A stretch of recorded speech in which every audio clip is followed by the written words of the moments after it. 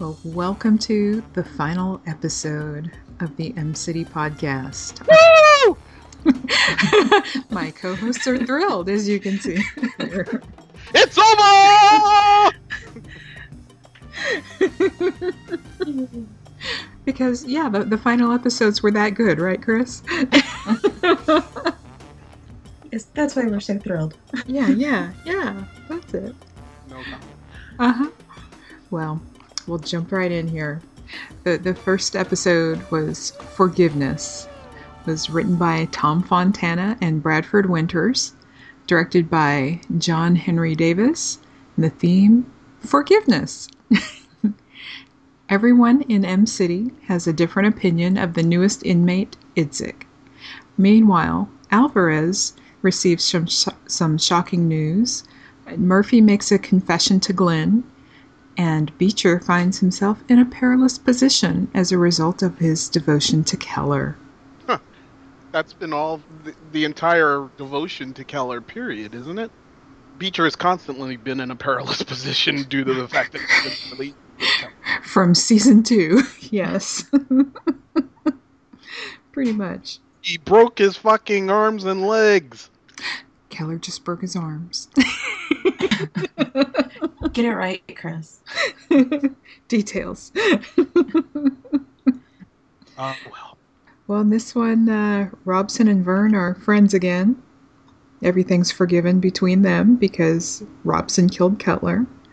And Cutler left everything to Alvarez for some unknown reason.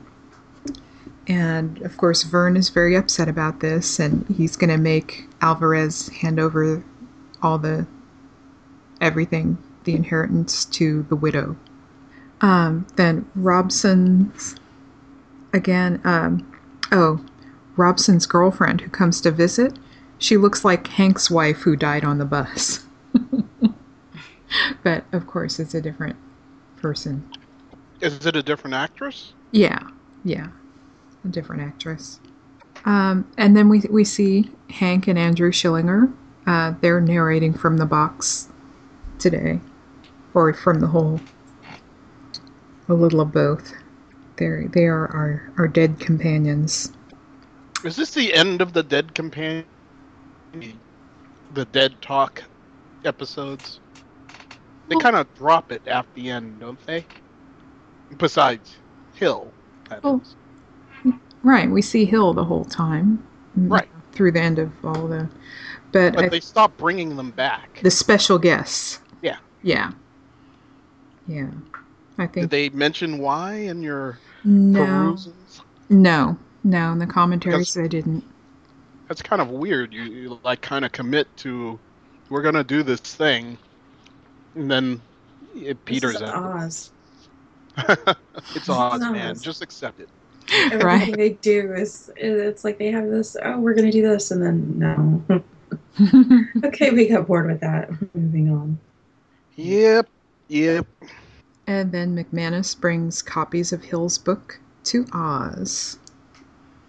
And everyone gets a copy. And Arif is stressed running the business. Redding wants his workers back, but they refuse. So he turns in his guys to Pancamo in hopes that Pancamo will do something to force them to come back. I don't want them damaged, just hurt. Especially financially, so they'll have to come work.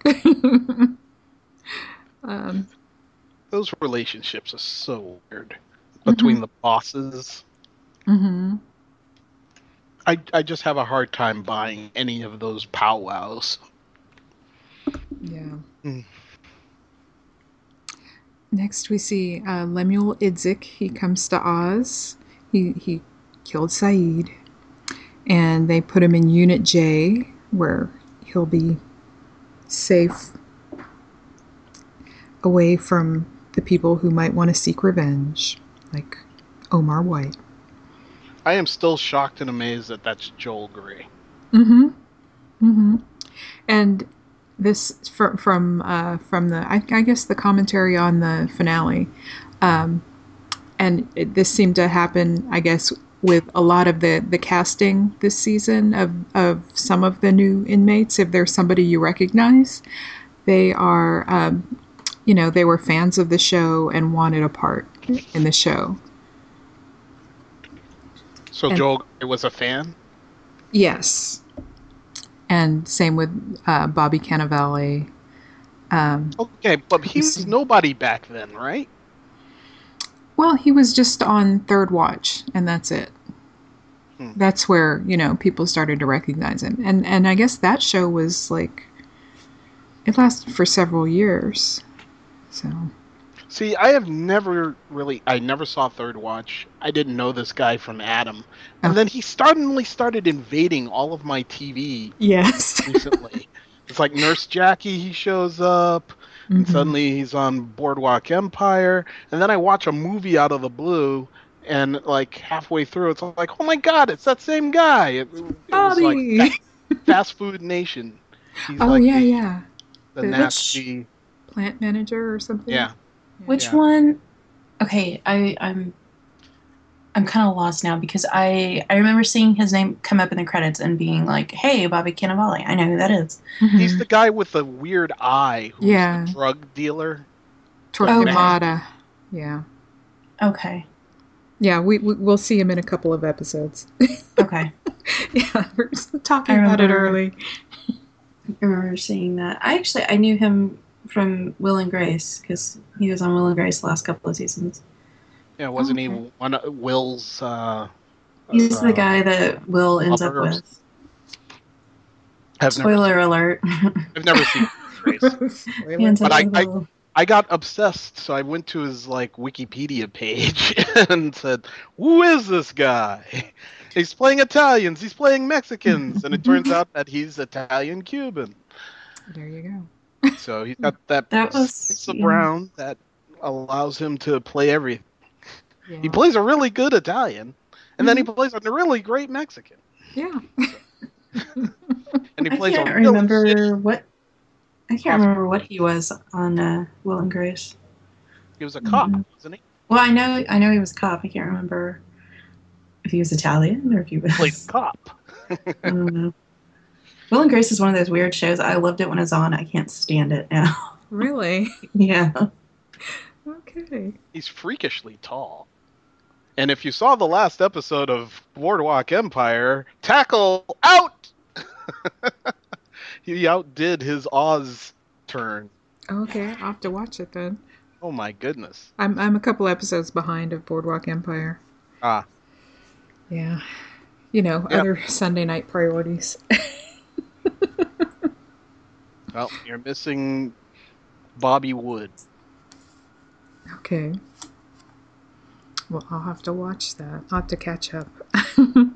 Then Schillinger extends thanks to Idzik. And Omar asks McManus about a meeting with Idzik. That's a no. Sean Murphy tells the warden about Dave Brass's lies and about cutting Morales' tendons. And the punishment for this is ridiculous. Yeah. A little. It's just like, what? And you still have a job and you're not put away? Yeah. I'm just going to have to dock your pay. When you slice the man's tendons. Yeah. Since you came to me about this and told me, then how about this little slap on the wrist?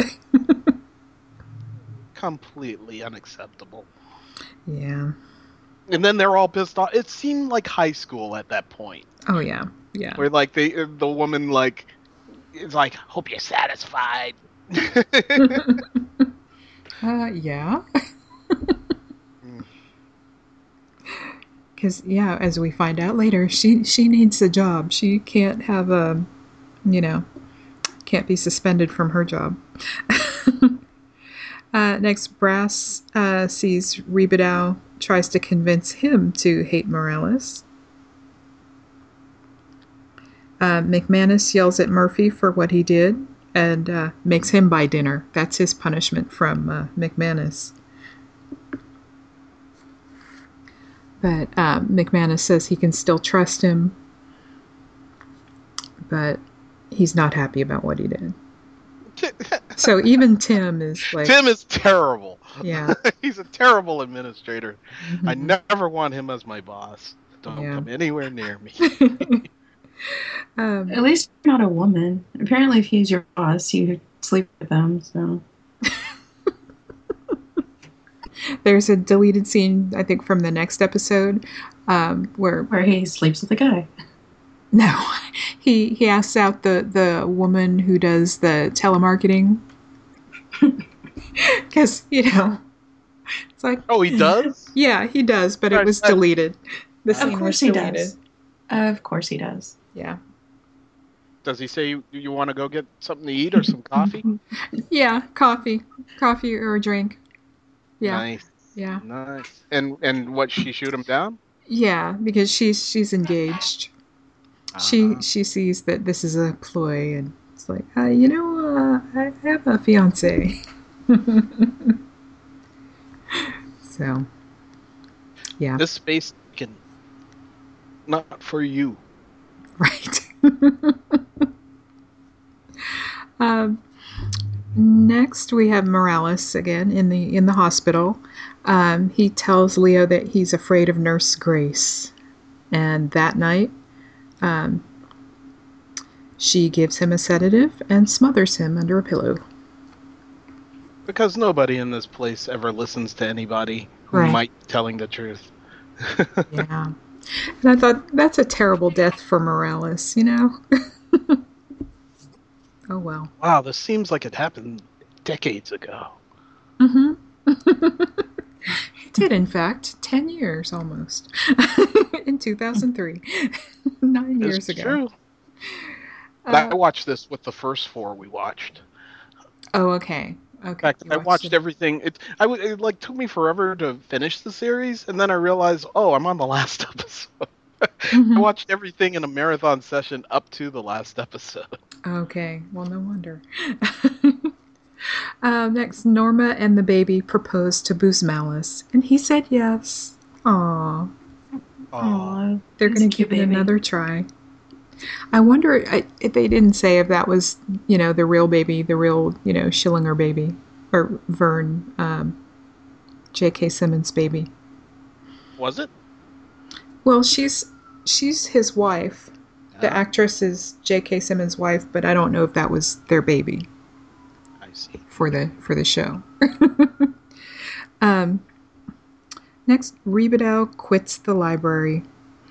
Then McManus talks to Stella. She talks to Rebadow. He ignores her, and Pablo yells at him. Then Leo and the detective figured out who killed Wilson Lowen. And it was one of the COs, Johnson. He was ultimately, he hired the person who killed Lowen. Mm-hmm. And he also just bought a Jaguar, which is unusual for the salary of a prison guard. Yep. Nice way to hide it. Yeah. It's like, how about not being a prison guard? That would be the thing I'd buy myself. Right. For, get me out of here. Get me in another country. Set me up for life. Mm-hmm. Now take care of your little problem. Well, he was set up for life a little bit later. All right. Jazz Hoyt is being moved to the psych unit.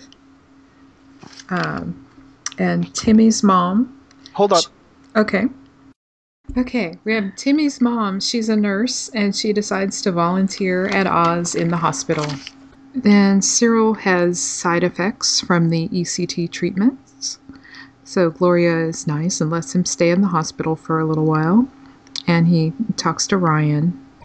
So Ryan helps to calm him down. Then the homeboys ask Jeffrey Naima to lead them. He tells them they need to do something positive with their time instead of, selling the drugs and everything. Then Ryan confronts his mom regarding the relationship with Naima. Then Redding tells Ryan to tie him to his mom's crime, because apparently their connection goes back to that. Keller taunts his favorite FBI agent. Henry Stanton is in the hospital and asks for Beecher's pro bono help with his injury and work assignments. Keller is bored with life in Oz, but really he misses Beecher. They talk later in the visiting room, and Keller does his best to make Beecher feel awkward and uncomfortable. Keller confesses to Beecher that he killed Winthrop. He wants Beecher to help his ex-girlfriend Bonnie, his ex-wife Bonnie, to get chemo.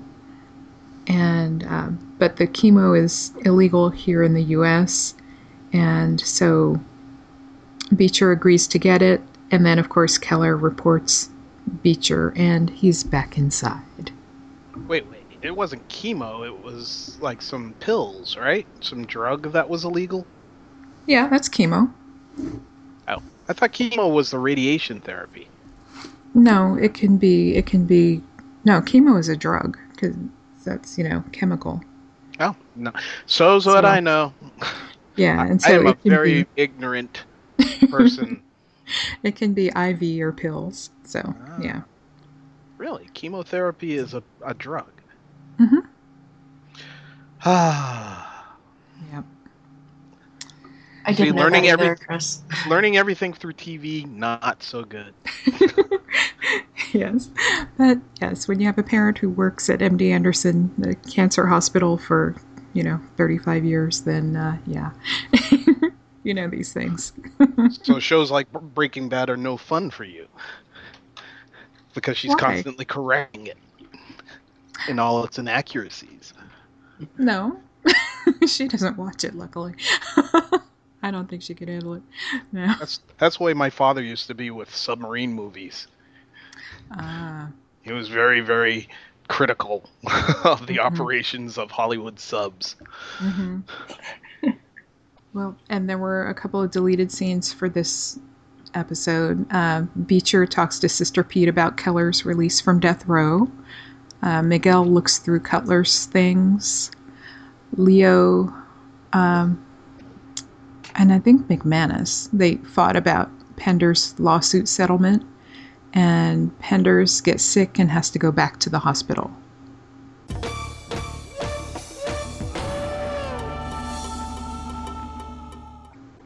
And our next episode is A Day in the Death. Okay.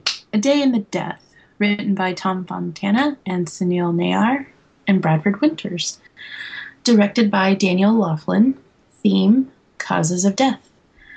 New inmate Idzik faces his enemies and requests a transfer. Meanwhile, the Lowen case grows increasingly complicated. The Muslims run into business trouble, and the inmate population comes together to support the O'Reillys. Yeah, this episode had a commentary with all three of the Winters brothers. So with Dean plays Ryan, Bradford the writer, and Scott who plays Cyril. And Bradford Winters, he wrote the scenes with for his brothers. That was his storyline. This is, I think, the one episode in the entire season that got me a little misty. Oh, yeah? Yeah. Yeah, this one was actually well played out. Mm-hmm. It was emotional. Yeah, definitely. So Bradford said that writing for his brothers was easier than he thought it would be, especially considering the subject matter that he had to write about.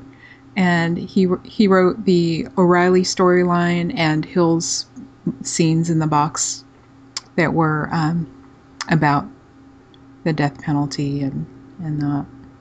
So in this one, Keller finally, he sees Beecher in the gym, and Beecher rejects him.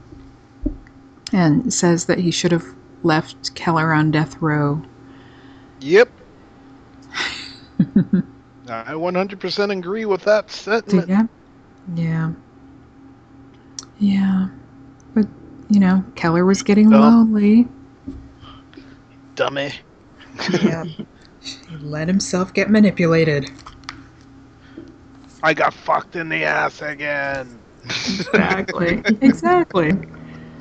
So what does Keller do? He runs back to Vern Schillinger. And now those two are friends again. Of course. Yeah. See, this whole thing was tiring for me. It was tiring for me back in season 2.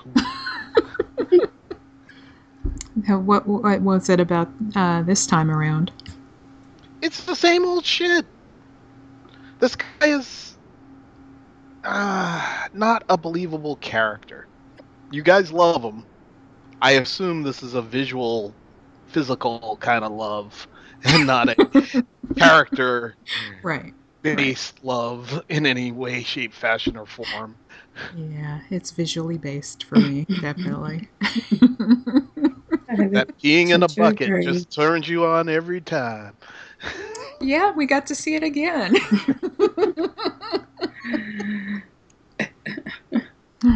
Yeah, great.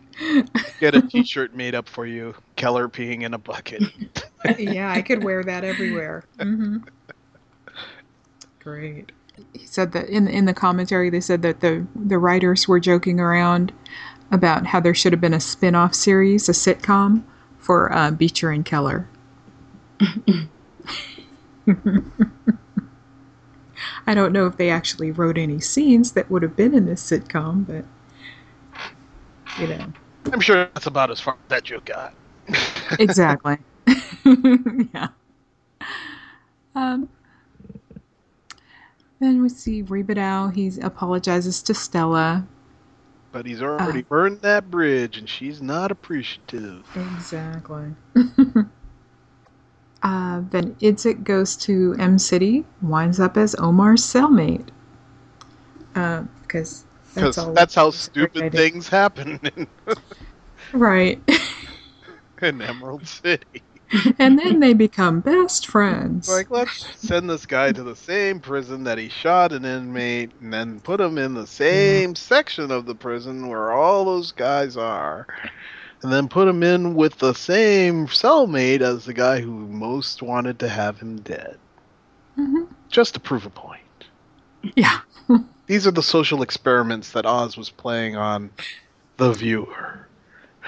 Because, everything's okay in Oz now. Mm-hmm. Mm-hmm. How much can you take? Yeah. Clearly they cleaned up all the poison that was in the hole. Yeah, I guess so. And solitary and all that, yeah. Hey, way to drop a storyline, Oz. Yeah. That's okay. They brought back another one. So, Leo keeps investigating the governor's possible role in Wilson Lowen's killing. And C.O. Johnson is hired to kill Brandt and Warden Glenn. Robson talks to Sister Pete, who he's upset about the rape he suffered, and then we see a prison support group of men who have been raped. And then in the commentary, they talked about how prison fails at rehabilitation and is a training ground for new criminals. Yeah, they just kind of get worse, exactly. And well, the interesting thing is when you do a crime that gets you that gets on your record, you're now you finding a job once you're out is nearly impossible because everyone looks on your record and sees that you've done a crime, and who wants to hire criminals? Mm-hmm. So that just means you're creating more criminals. Yeah. Watching Oz in close proximity to seeing injustices go down makes me as edgy as I've ever been about the whole concept of being arrested. Mm-hmm. Don't like it. No, sir. Don't like it. On the lighter note here, Sorry. they were talking on the commentary about they were amazed at the wide variety of people who watch the show, and they get stopped on the street, and it always surprises them. Like, you watch the show? Yeah. Did they have examples? Like old ladies or younger people, and all kinds, all age and race, all. So Oz had a universal appeal. Yeah, and they said that people are they're looking for humanity in the characters, and that may explain some of the broad appeal. Otherwise, they weren't sure why people would watch something that's so graphic. It was because kind of somebody's making them.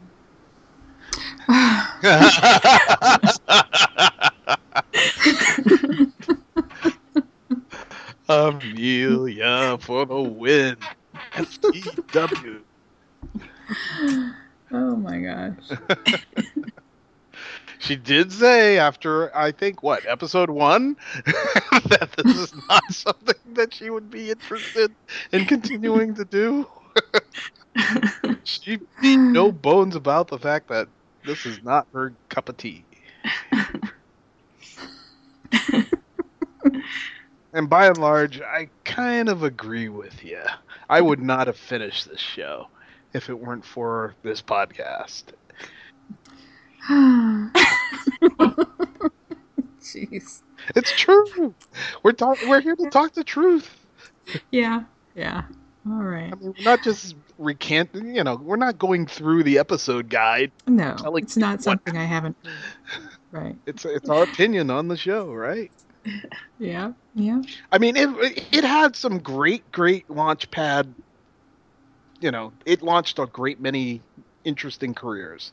This was an interesting group of people doing some great ensemble stuff in individual episodes, but as a whole, just grindingly punishing and without much joy to be had. Mm-hmm. Well, they had a great time filming it, and so it was like Smokey and the Bandit on their set, huh? Yeah. Well, they had, because they knew that it was, quality writing, and that's something that that Dean Winters was saying, that a lot of other things that he's done since then, he'll read it and it's just not the same. It's just not the same. Well, this was a meaty role for him. He was like front center. Yeah. For the first couple of seasons, he was almost the lead. He was, yeah. Yeah. They shied away from Beecher and went right to Ryan O'Reilly. Number 1, King Dick. See, there are a few characters whose names I got now. Finally. After how many seasons did we watch? Yeah. Finally know some of these clowns' names. There's still people that's like, what's that guy? I don't know. He's the goofy-eyed Mexican. I don't know his name. And that wasn't meant to be racist. That was meant to be, that's how right. Yeah. He's part of the Hispanic gang, and he's got googly eyes. Hey, now, I have googly eyes. He's strangely cleaned up. He's strangely cleaned up. No, I mean, like, this guy looks like he has a glass eye or something. What do you mean you have googly eyes? What does that mean? I don't know.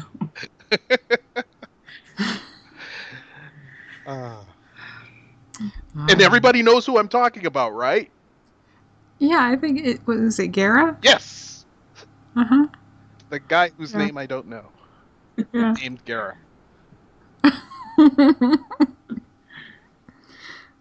After 6 seasons. Right. Well, and Alvarez, when Cutler's widow came to visit, the actress who played, was it Kathy Jo Cutler, was the woman that Kirk Acevedo was dating at the time.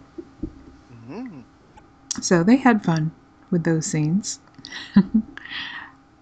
Then Glenn finally starts investigating the deaths in the hospital, and they arrest the nurse. They figured it out. And Figured something out! I know, now he's solving crimes. And we see where that gets him. It's like one of the few times. And they should have figured it out before they hired her. Right? Like checking her references. Yes. Especially that she worked at St. Eligius. Ah. That was the hospital from St. Elsewhere where Tom Fontana also wrote for that show.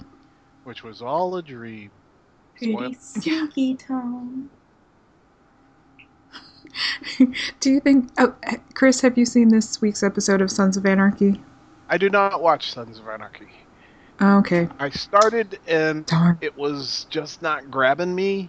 I know everybody says the show is phenomenal, and yeah, I will power through the first season one day. But there are several shows that like Sons of Anarchy and Mad Men. Mm-hmm. They fall into my Oz category. Like, I know this is supposed to be good, but like I'm not feeling it, and maybe I'm just not giving it enough time to grow. But there's some things that I can just like pop in, and it's like immediate joy, happy, rapture. I didn't have to work for this. Right. Mm-hmm. Breaking Bad, maybe?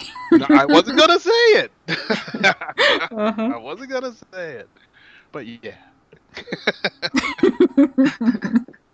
That show's so good. I started listening to their podcast. Mm-hmm. Yeah, that's fun to listen to. Anyway. And back to us. Oh. I know. We're almost done. Power through! Okay. North, Miss Tushmarker, north! So finally, Burr, he's still trying to get his guys back to telemarketing, and he arranges an accident in the bookbinding shop. And so some of their equipment is destroyed. Then we go to the O'Reilly boys. Ryan talks to Gloria about Cyril, and they decide on electrocution as the method of execution. They're gonna tell him it's just another ECT treatment that he's going to. Then he gets his head shaved, and that happiness on Dean's face was real. And Brad, the writer, he also had his head shaved after the scene was filmed, in solidarity with his brother. Then they enjoy a meal of fluffernutters. Said that during the filming they were very emotional during the filming. They had to stop a few times because they were too emotional for the scene. Dean Ryan stayed up all night before the filming to help him get into that state where he could do this pre-execution scene with his brother. And he couldn't watch even the rehearsals for the scene with Suzanne and when Cyril was being prepared for execution. Then Suzanne comes to say goodbye, and then at the time of the execution, everyone in M City went back to their cells and banged on the glass, and that was their sign of solidarity with Cyril. That's the part that kind of made me a little, got me a little emotional. It's a little dusty. Yeah. Yeah. Then they take him to the chamber and strap him in, and then at the last second, they got the call. He got a stay of execution. Yay! For now. And there were a couple of deleted scenes from this episode. Sister Pete tells Keller to stop manipulating people he loves, and from his response, she realizes she'll never get through to him. Omar asks Beecher to help him kill Idzik. And and this is one where Tim asks the telemarketing woman, Donna, out for a drink. In my sack.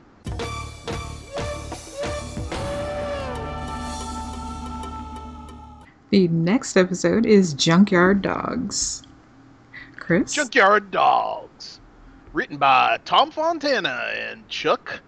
Oh, God. Schweitzer? Schweitzer? Okay. Yeah. Schweitzer. Schweitzer. Okay, great. Chuck Schweitzer. Directed by Theodore Bogosian. And take two. Junkyard Dogs. Junkyard Dogs, written by Tom Fontana and Chuck Schweitzer, directed by Theodore Bogosian. Theme, junk. 3 new inmates arrive at Oz, one of whom is particularly close to the O'Reilly clan. Meanwhile, the Keller-Beecher-Schillinger triangle gets even more pointed. It's a pointed triangle? Okay. And an awards banquet ends in a fateful discovery. Dun, dun, dun. Or should we be playing sad trombone? I don't know. Not the suspense music. I think we need the Law and Order. Oh, yeah. Doo-doo. Yes. Okay. So, Poet is looking for a new high. And the new inmate, Bukowski, has a secret brownie recipe. And that will do. And he's selling the brownies in the cafeteria. The magical brownies that have no means of being traced. Right. Right. Okay, this was something I had a question about, and maybe y'all can clear it up for me. Mm-hmm. I thought that Oz was maximum security. That's what they say. Prison. So why is a guy who was convicted on possession of marijuana in a maximum security prison? Because it was more than possession, it was for sale. Distribution. Sale and distribution. Sale. Right. That makes him a crime lord. It's a federal crime. Go. Right. Okay, federal crime. Does that really warrant, because everybody else in Oz seems to be there because they killed somebody or... Not everybody. There have been inmates who haven't killed. Okay. For instance, Saeed killed no one. He blew up a building. Right. But that could have killed someone. Could have killed somebody, but no one was harmed in the destruction of this building. It just seemed a little odd to me that, the guy who's convicted for possession and distribution of marijuana gets sent. I'm telling you, man. To bullshit. Maximum security prison. But that's part of, why Tom Fontana was doing the show, to point out the silly sentencing like that. And, it's something that also there's a deleted scene where even Bukowski himself, he mentions that. He's like, there are murderers and people in here. Why am I in here? So, yeah. Okay. Yeah. That would have been a good scene to leave in, people. Apparently. Who are probably not listening to this, but... That's right. Somebody call Tom Fontana right now. It means you could have written this, Amelia. I probably could have. So Poet wants to run the brownie business and tries to get the recipe, thinks he's got it, and so he okays Pancamo killing Bukowski. And then he finds out that it's not the right recipe. What a dumbass. This is just dumbass activity. Right. So, that's why he went back there even after getting paroled. Anyway. So then they finally go back to Burr Redding. And their new plan is to steal credit card information from the telemarketing people. And they never go back to this at all, do they? No, they don't. They don't. It's just like, okay, here's a storyline that's going to develop. Not at all. Well, yeah. Well, we know that all the businesses and everything was shut down for a while, but they'll be back. So, then Pablo and Pablo, not Paolo, Pablo and Ribadao are worried about Stella. I guess she's having her lumpectomy that day. Then Busmalis and Norma are getting married. She's late again by like an hour and a half, and they're, saying, well, maybe this isn't going to happen. But when Busmalis starts counting down, then she shows up, and we have a happy ending for somebody. Huzzah. Yay. A happy moment in Oz. But just a moment. Then Idzik wants to know when Omar plans to kill him. Omar tells McManus about what's going on. Of course, McManus doesn't believe it. Again, it's just like same storyline. One more time. Yeah. Omar refuses to kill Idzik, and so Idzik kills Omar after they talk about the end of the universe and everything. That was kind of surprising, and I was strangely sad to see Omar go. Mm-hmm. Strange. Should have been ecstatic, but like I don't know if it was growing on me or what, but he does that. I guess he does, and he really does. Mm-hmm. Then Robson finds out he's HIV positive. Then yeah, Cyril is still on death row. Gloria tells Ryan that she was a little bit glad that Cyril was going to be executed, but then she felt bad about it. That'll help. Yeah. Ryan wants to work in the hospital. He wants to help people now. And we have a new inmate, Seamus O'Reilly, father of Cyril and Ryan. Ryan tells McManus he doesn't want Seamus anywhere near him. Then Schillinger is cast as the lead in the play, and Beecher is Macduff. Beecher confronts Schillinger and Keller in the library, and they decide that he knows too much and they've got to kill him.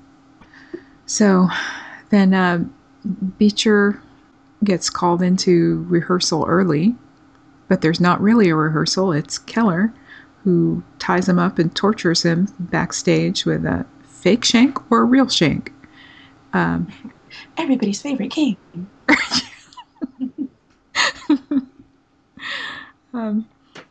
He tells Beecher that he took the job to keep him safe because, Schillinger wants to kill you, but he's a double agent, or is he? Who cares at this point? Okay, man. Real shank him, real shank killer. Real fake, real fake. I really, literally didn't care who died.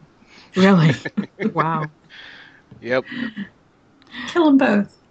We're finally going to have a resolution to that storyline, and you say, yeah. And it's like too late. About okay. 3 seasons too late for that. Jeez.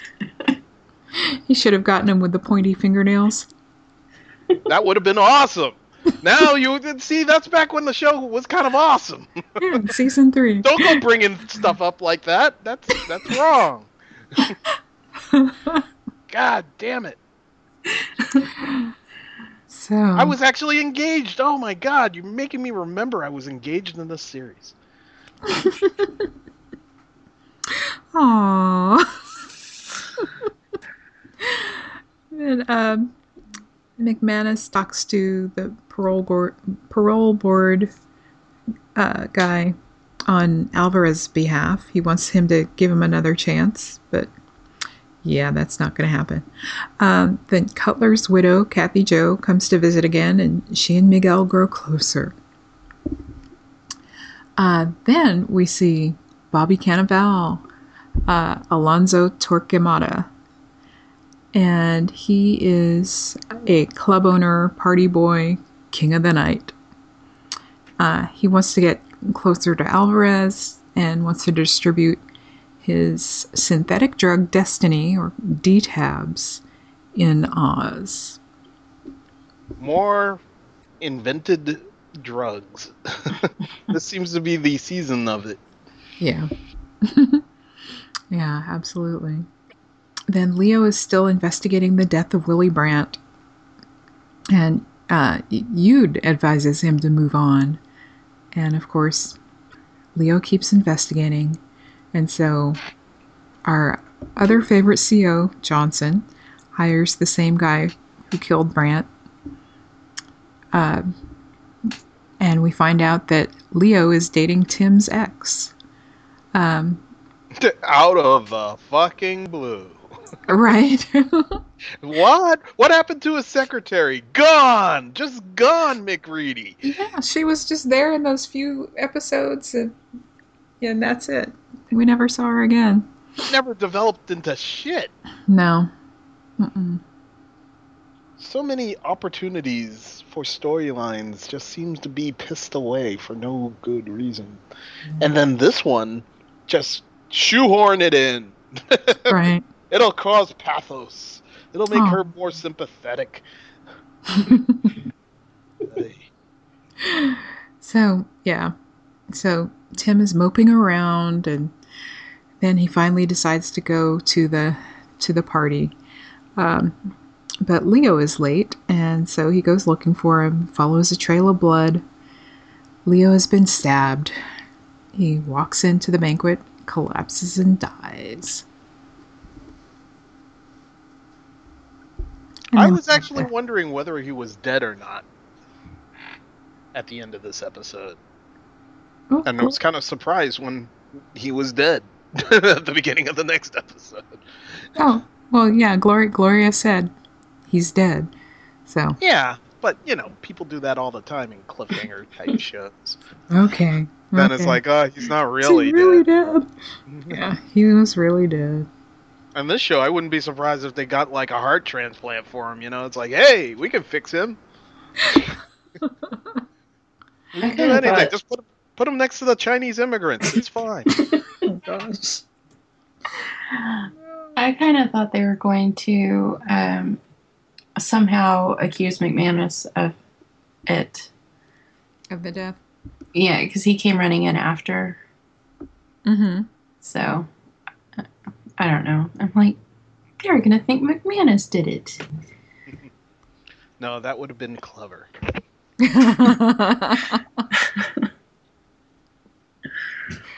Aw. No ahs. Not ahs. Ahs. There were a couple of deleted scenes, and I told you about the first one with O'Reilly and Bukowski. And the second one, Sister Pete and Gloria talk about Robson's diagnosis. Isn't that supposed to be confidential? On both sides? Yeah, but they were... He's a patient of both of them, and... Yeah, and so they she should have had kept confidentiality in both ways? Well, no. Because... Obviously, no. No, because, I mean, they're allowed to discuss it when treating him, so they can, coordinate their treatment plans. So they're allowed to discuss the case. Okay. That's cool. Seems strange to me. Yeah. I mean, these two get together and discuss how poor they are at their jobs on a regular basis. So, I don't know. I just assume everything they're doing is wrong. But go ahead. Okay.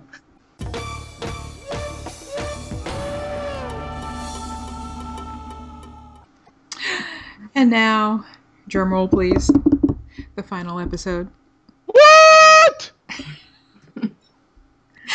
Exeunt Omnis. Written by Tom Fontana. Wait, what was this title? Exeunt omnes. Is this Latin? Yes. Mm-hmm. And it means? All exit. I didn't know. Okay. Mass exodus.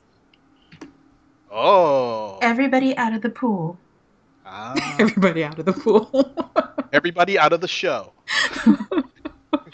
I'm shutting this bitch down! Let's go! I like Amelia's everybody out of the pool.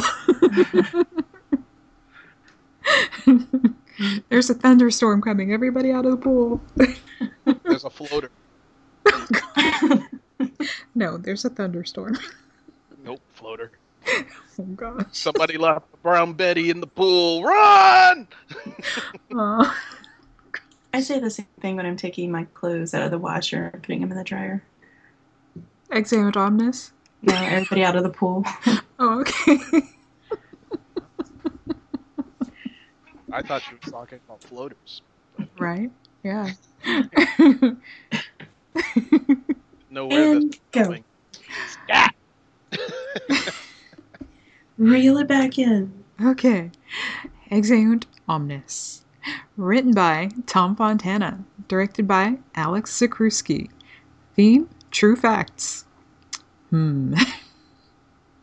Oz style true facts. Right, Oz facts. In the final episode of this hit drama series, Oz is in upheaval. That's what it says. It's like we have to keep reminding you. This is a hit, you know. Yeah. Oz is in upheaval following the return of Martin Querns. Worms! Right? Don't fuck with Querns. Oh, this guy's hilarious. They couldn't find anybody else to. No, they had to go for him. He wasn't Yeah. fired for his previous indiscretions. Well, yeah, and you knew Tim wasn't going to be promoted. Come on. The governor is not going to give him a job.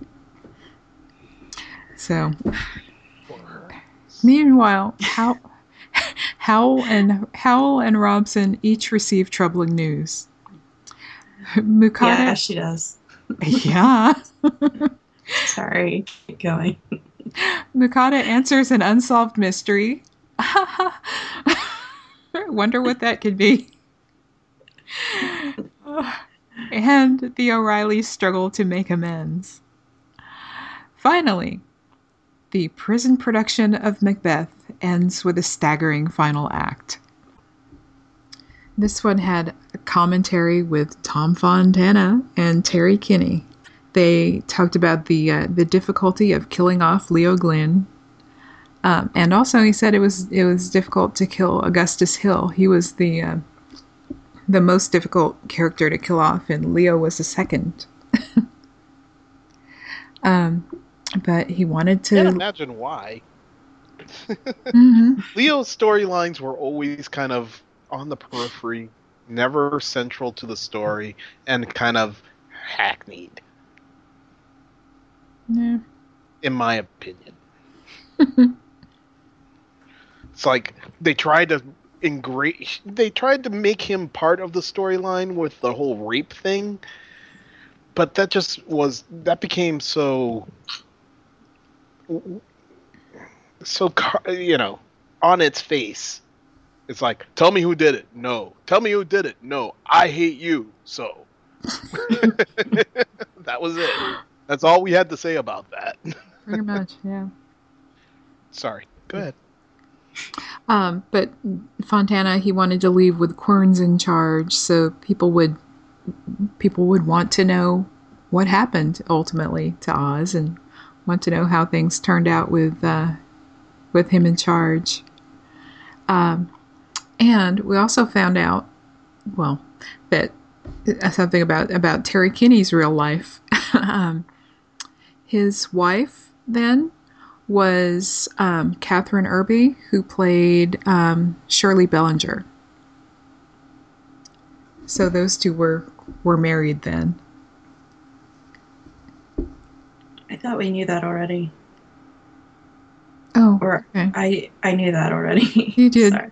Yeah, I didn't know, or I had forgotten. Oh.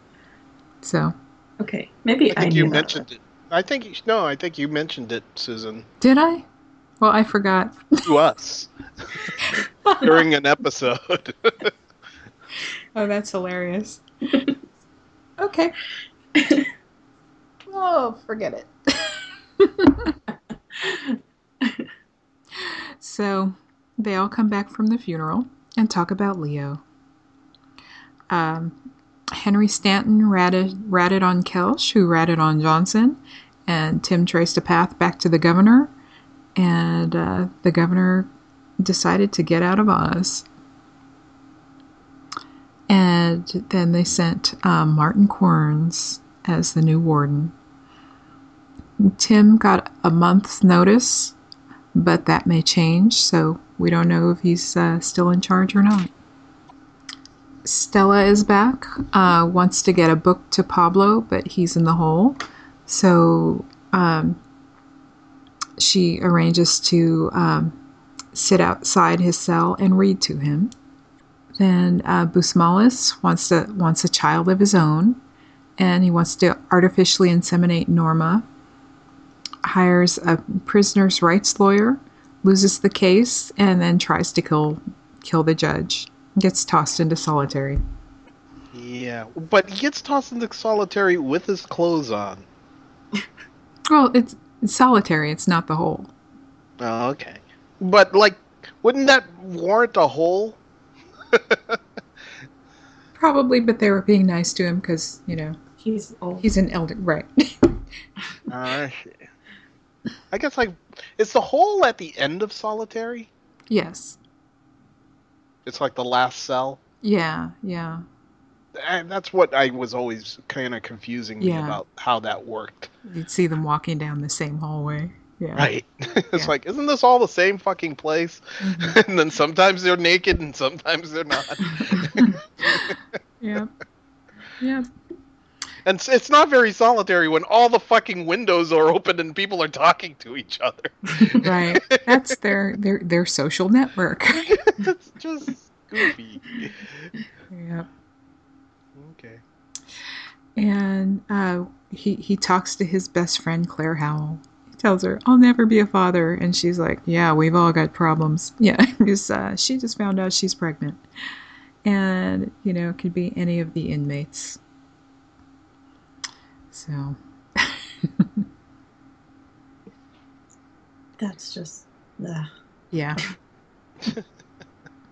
Nobody cares about the storyline. Nobody Yeah. cares about her. This Yep. is a wasted time. so that's the last we see of Claire Howell. Yay. And Jackson Vahue came back to visit. Officer Brass wants to be his best friend.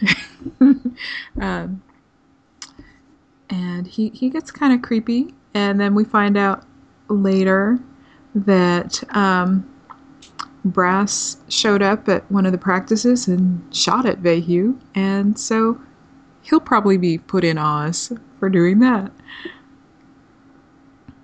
His look when he was being put into the car was so manic. It was just Yeah. It's like, yay, I finally did it. yeah, I'm famous. I'm changing the game. I'm changing the rules. Mm-hmm. It would have been better just keep the money, which we never hear about again. Like, what did Yeah. Riverdale do with the cash? Gave it to the family. Is that what happened? Or are you just making an assumption? I'm just making an assumption. But yeah, we never hear about it again. We just know that it was Ribedaus to decide where it went. So Hoyt's dad, Jazz Hoyt's dad, visits with Father Ray and Sister Pete, tells them Jazz was adopted, and then they start looking for his birth parents. Kirk's mom is getting inappropriately close to Father Mukata. He rejects her, she slaps him, and then Hoyt is killed that night. Then Mukata, but before he dies, he confesses to Father Mukata that Cloutier, the Reverend Cloutier's body is behind the wall in the cafeteria. Aha! There's where it happened. Yes, and I thought it We happened weren't earlier. insane. You were insane. I reflect your insanity back. Yes, and I'll tell you why I was confused. Because I was watching. You were confused. You had us like going, "What the fuck? When did we miss this?" Because I had watched a couple of clips of Oz on YouTube, and so because of the timing, I thought, well, I've seen it. Why haven't they seen it? They should know this. So, but then of course I didn't recognize the clips until later when I saw Torquemada strutting into Oz. I'm like, oh,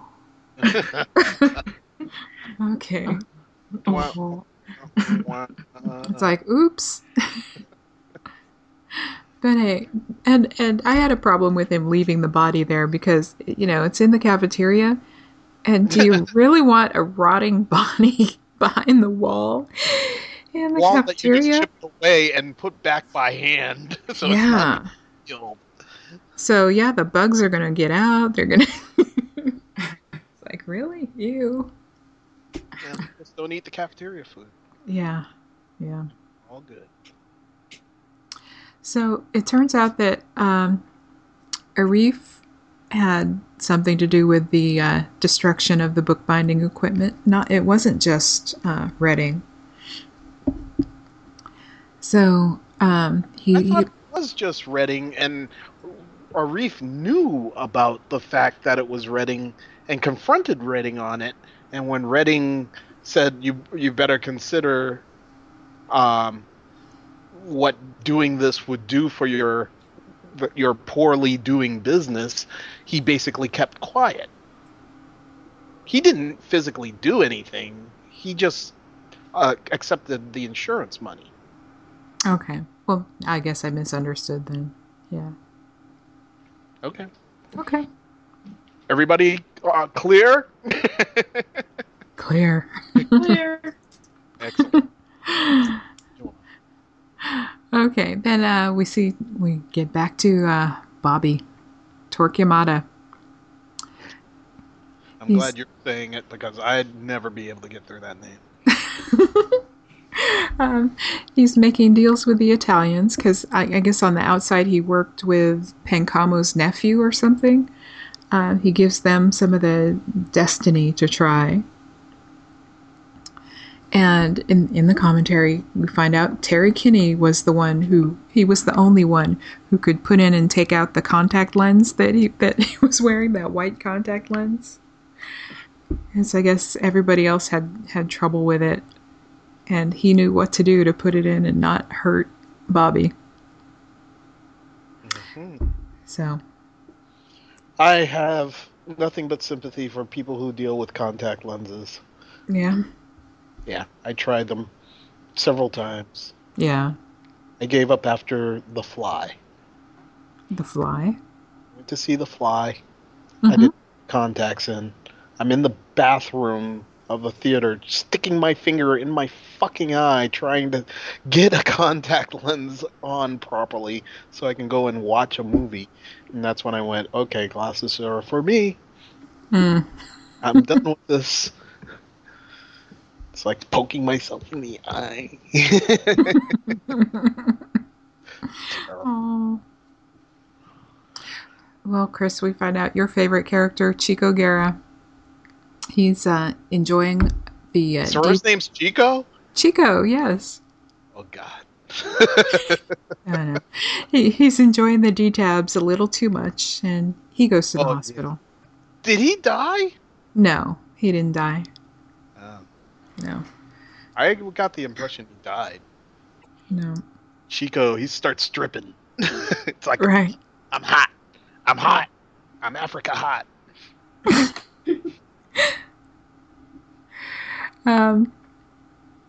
Then Kathy Jo comes to visit Miguel again, and this time they kiss. And Miguel gets in trouble with the Aryans, and we find out she will also be talked to.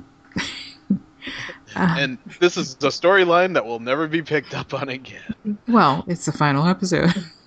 So why all these setups? I don't know. Yeah. It's that thing that 'Cause Amelia life brought goes up, on. like right down to the last minute. They were introducing new fucking characters. Yeah. See, exactly. Because life goes on.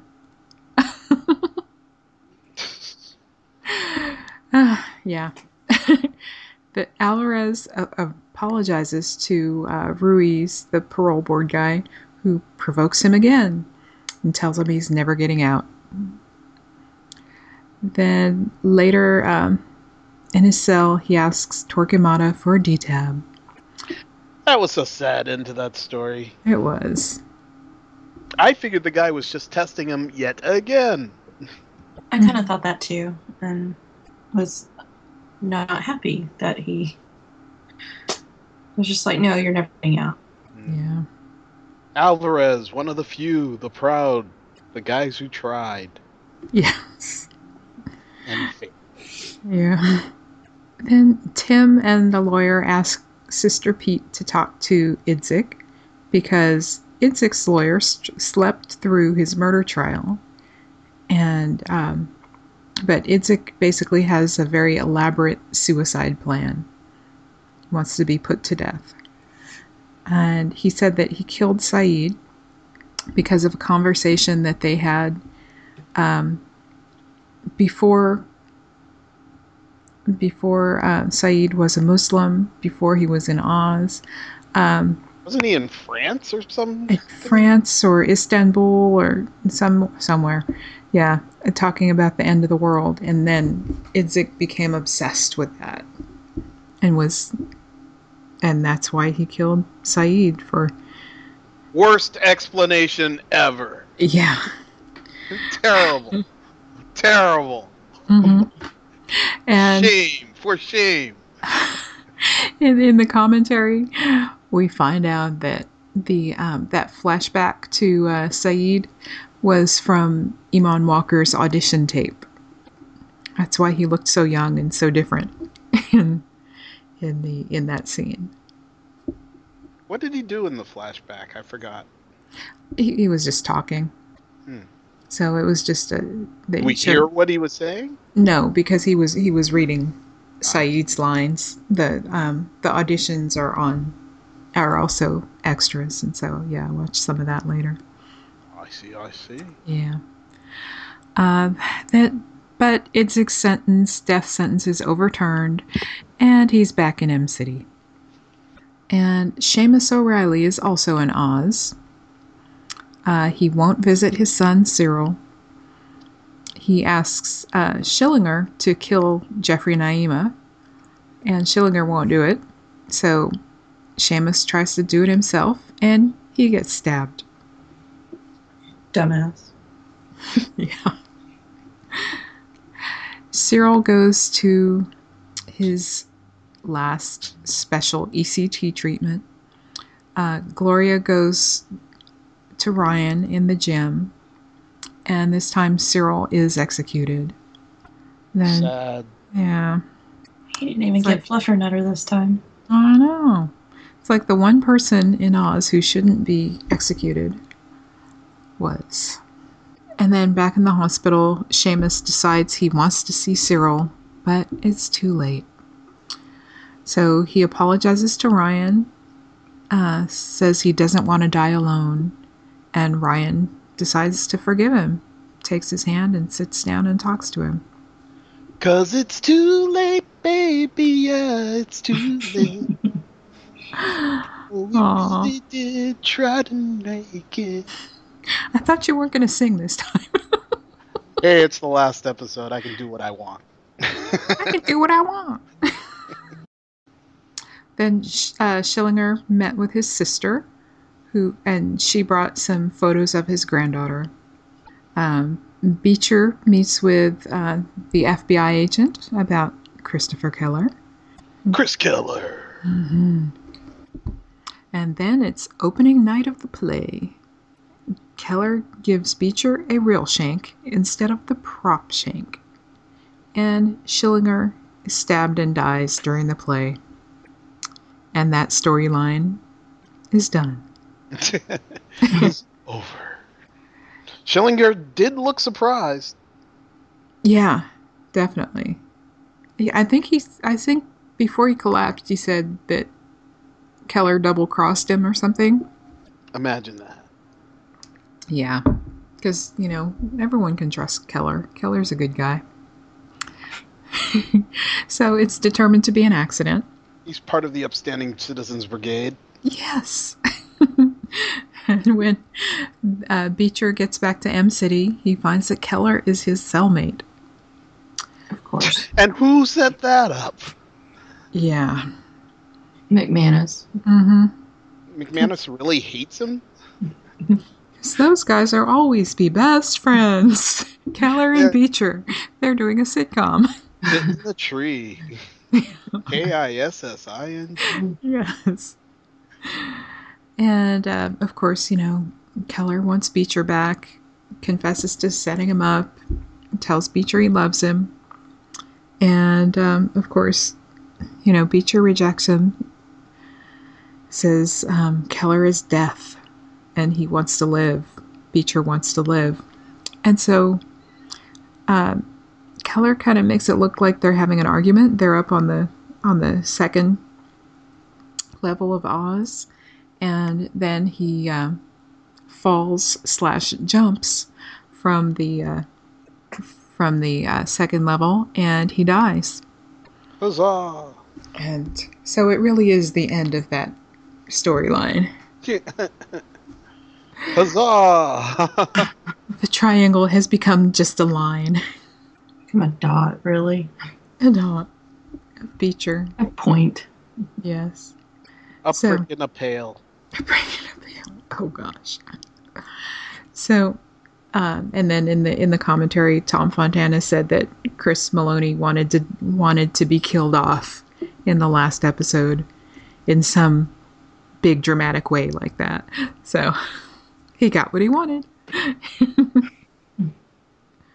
And also before he dies, Keller says that he handled the Aryans, and what he meant was he sent an unmarked package to the mailroom, which had some mysterious white powder. How? Well, one of his friends on the outside had it, actually did the sending of it. One of the wives? Who knows? We'll never know. Uh-huh. So everyone in the mailroom died. Because the dumbass opened it. Right?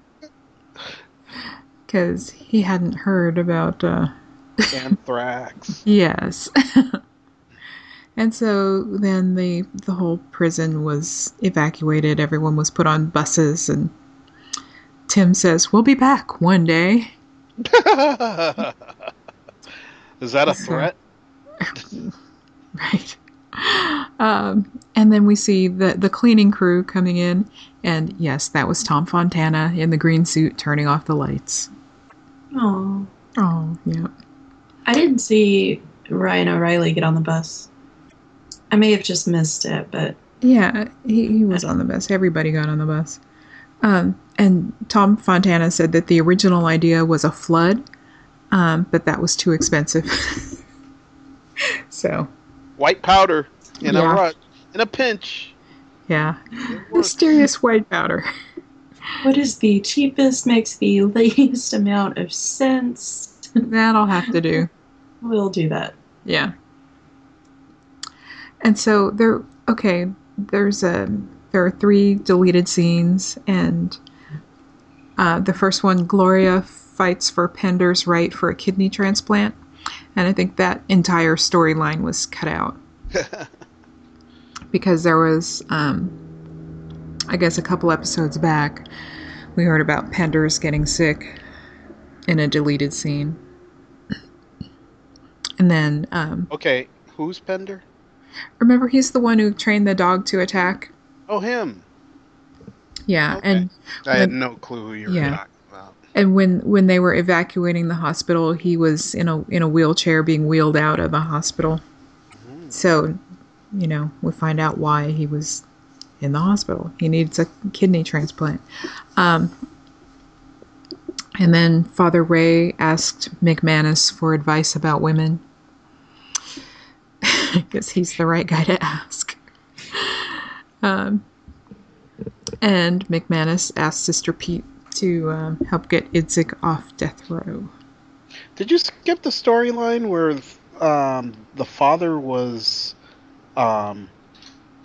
said "Don't touch me" to the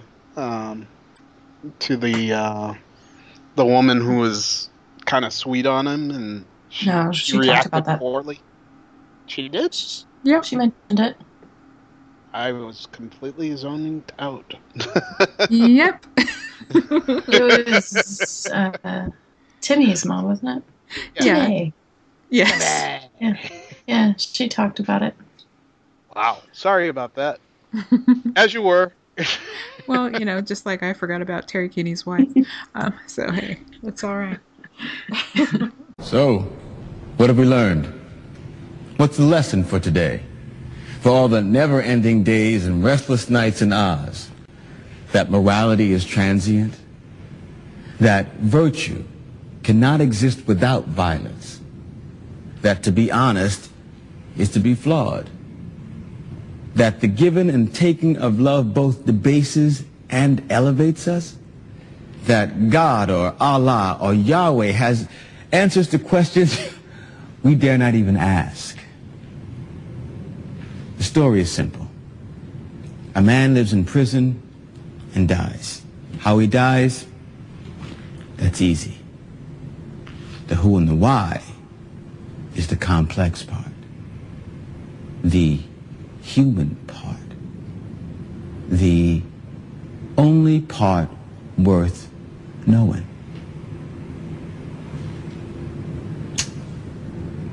Peace. So that's Oz. In a nutshell. Yeah.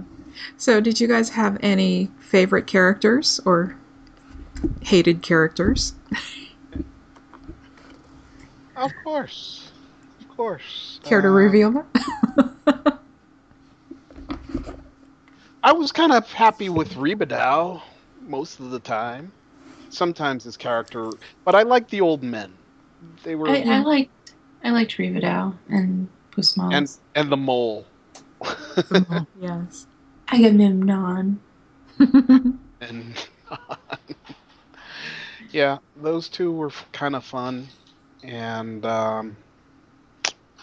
I actually kind of enjoyed. I don't know if "enjoyed" is the right word, but kind of the evolution of Ryan O'Reilly. he had the biggest arc. He did. It's between him and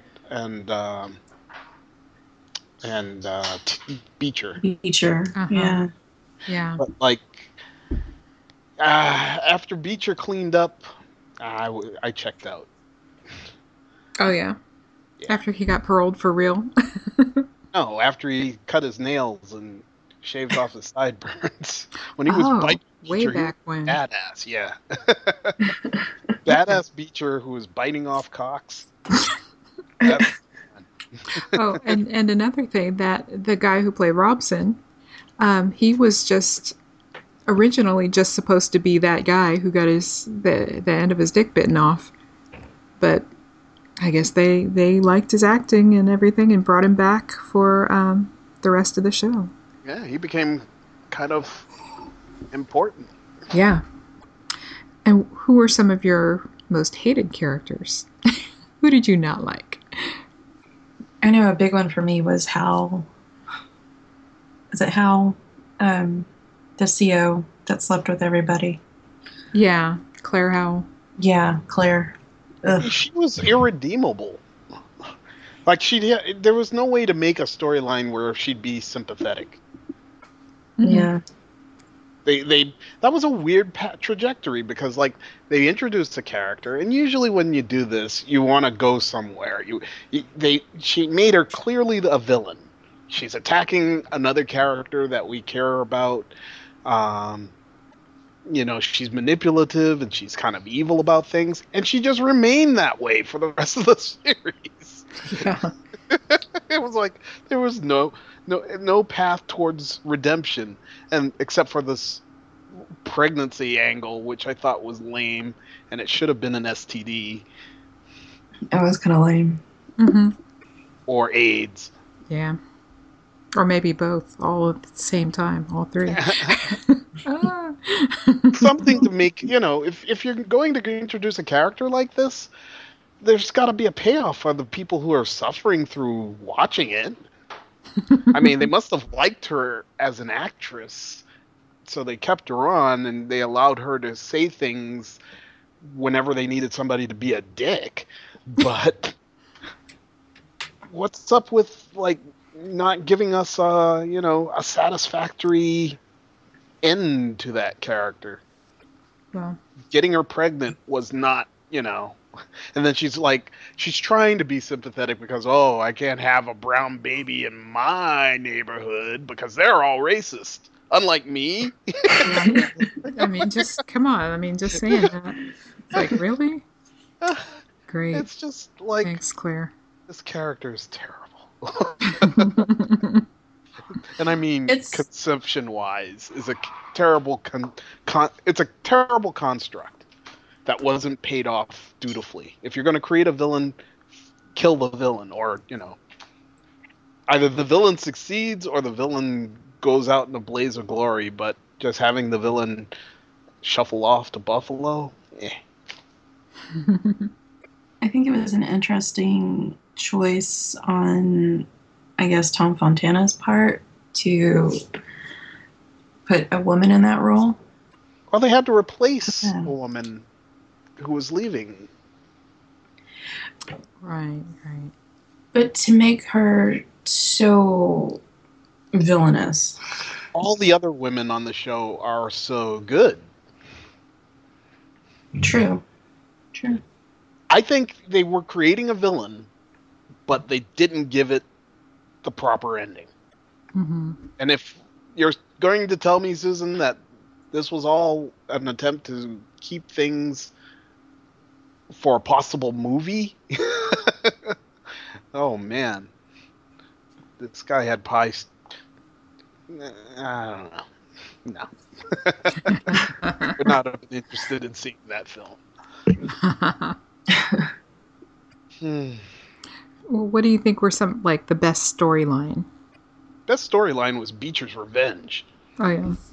Nails. Became Wolverine. Come on, that was the best. That was great, yeah. That was fan-freaking-tastic. I mean, that whole transformation from victim to predator was my favorite. Mm-hmm. What was your favorite, Susan? Well, as you know, I'm a big fan of Beecher and the Beecher and Keller thing. But really, the Beecher and Keller storyline is your favorite? Well, Keller was part of Beecher's storyline, a big part. Right. But see, the Beecher and Keller storyline is not part of Beecher's storyline that I would say was positive. No. I mean, I wouldn't say that was one of my favorite parts. You're saying that is one of your favorite parts. Am I incorrect putting words in your mouth here? Yeah. I mean, because I like, Beecher's character and yeah, I mean, he did go through a lot of changes over the 6 seasons, and, a lot of it was due to Keller, and so that's why I'm tossing Keller in with Beecher in his storyline. So, and I guess I could toss Schillinger in there too, and have the triangle. But I don't know if that counts as like a character instead of a storyline. It works. I don't know. Mm-hmm. And Amelia, anything other than the evolution of Ryan O'Reilly? Not especially. No? No. And Alvarez was kind of good. Yeah. From time to time. I mean, I like the fact that they created a character who tried so hard to change his stripes. Mm-hmm. And even though it didn't turn out positive, I'm okay with that story. because that character was pretty freaking annoying in the beginning. And he really became somewhat sage and wise, but like, yeah. Well, you could say the same about Omar White. And I told you, I was shocked that I felt anything for Omar White's demise. Right. That was a feat. Mm-hmm. And Omar liked to sing too. Yes. Oh, gosh. Oh, Danny boy, the pipes are calling. We should get, voice lessons for you and Omar. Hey man, I was in chorus. Mm-hmm. Okay. Chris, Glee. So, we know that my most hated storyline is the Chinese immigrants. Oh, How about you guys? yeah, that was pretty dumb. I don't know if it stacks up with most hated, but it's hard for me to, I try and erase from my memory banks anything that really Yeah, I remember you bends the eye. the drug testing. Oh, Yeah. oh, yeah. That was your most incredulous thing. See, I completely erased it. Yep. It didn't happen. Let me remind you. Oh, Christ. The aging medicine. Yeah. Oh, man. Right. See, we put all this stuff out of our minds. We've already forgotten the show that we've just watched. That's not a good sign for a show.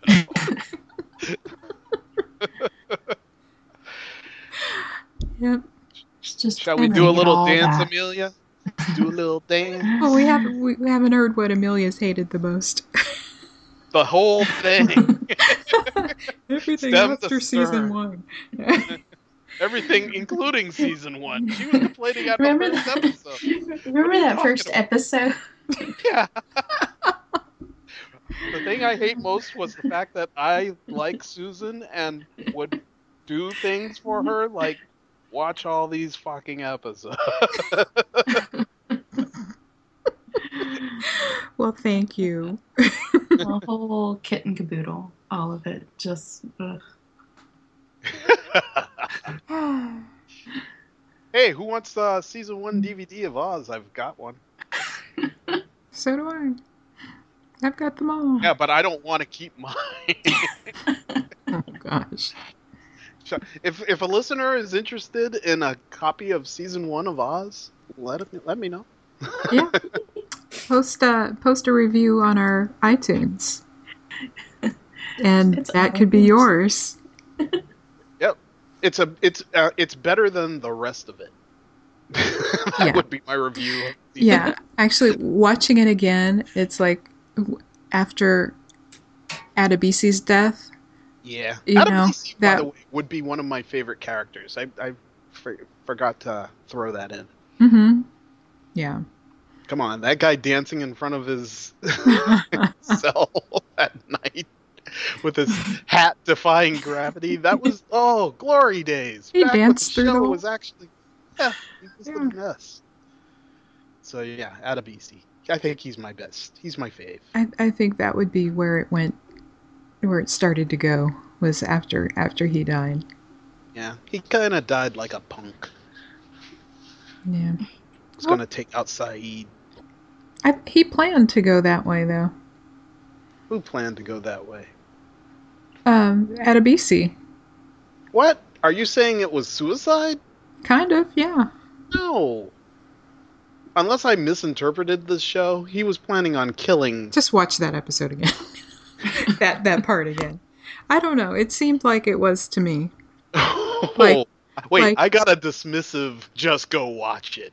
I'm not going to bother to tell you why. Well, no. I'm going to if tell they're you too why. stupid to see it, I'm in front going of to your tell you why. eyes- But, yes, watch it again. So, I'm saying, No. okay. because... Did you get this? Wait, Amelia, do you buy into this theory? That it was a suicide? Well, can I explain why? Because I don't remember it that way, but if you've got an explanation, by all means. well, I just he wanted was to get going her to hand take. over. All right, he was going to hand over his videotapes, so he knew that it was the jig is up, and it was over. I think Corns had been fired by then. Corns was fired. Tim was back, so he was no longer in control, and so I think he had planned to die. Interesting. That's my theory. I can think of a far less convoluted method of committing suicide than what he came up with. Yeah, but this is Oz. He wanted to take Saeed down with him.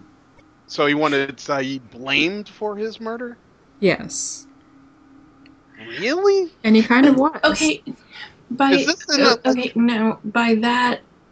that justification, then Keller would have wanted to take Beecher down with him, and when he threw himself over the balcony, he would have grabbed onto Beecher and pulled him down with him. Well, he did say Beecher made it look like Beecher pushed him.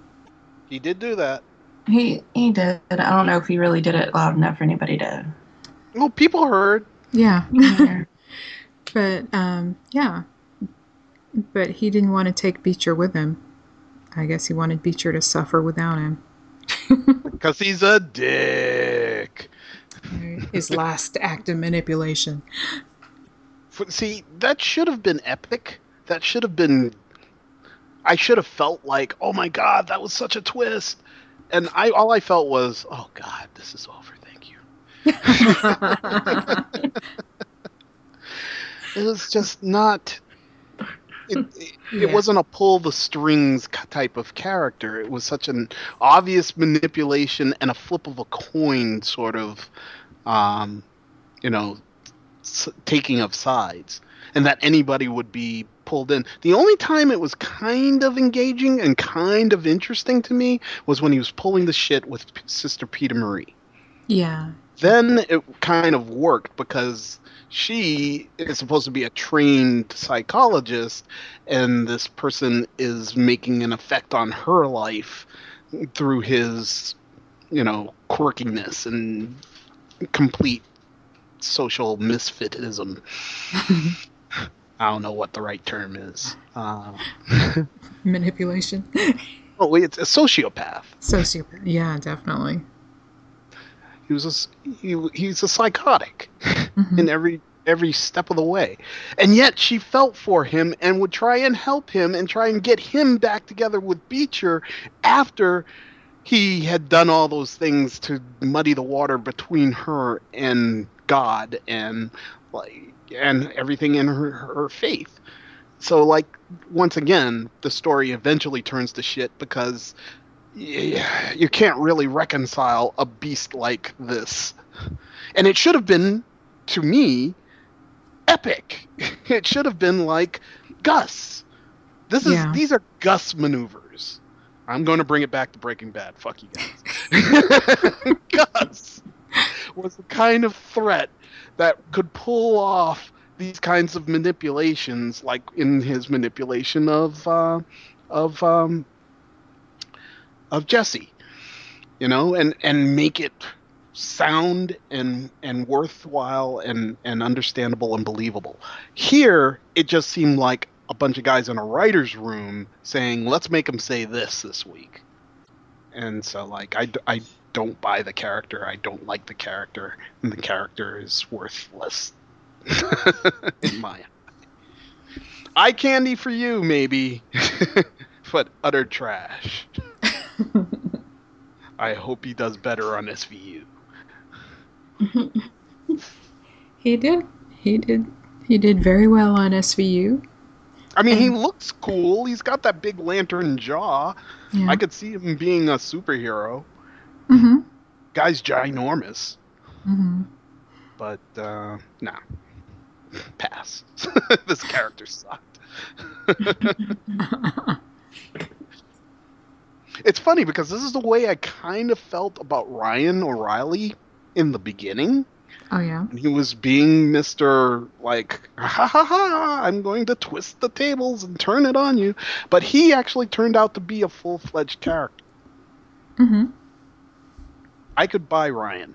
I ain't buying Beecher. I'm not Beecher, sorry. Keller. Keller.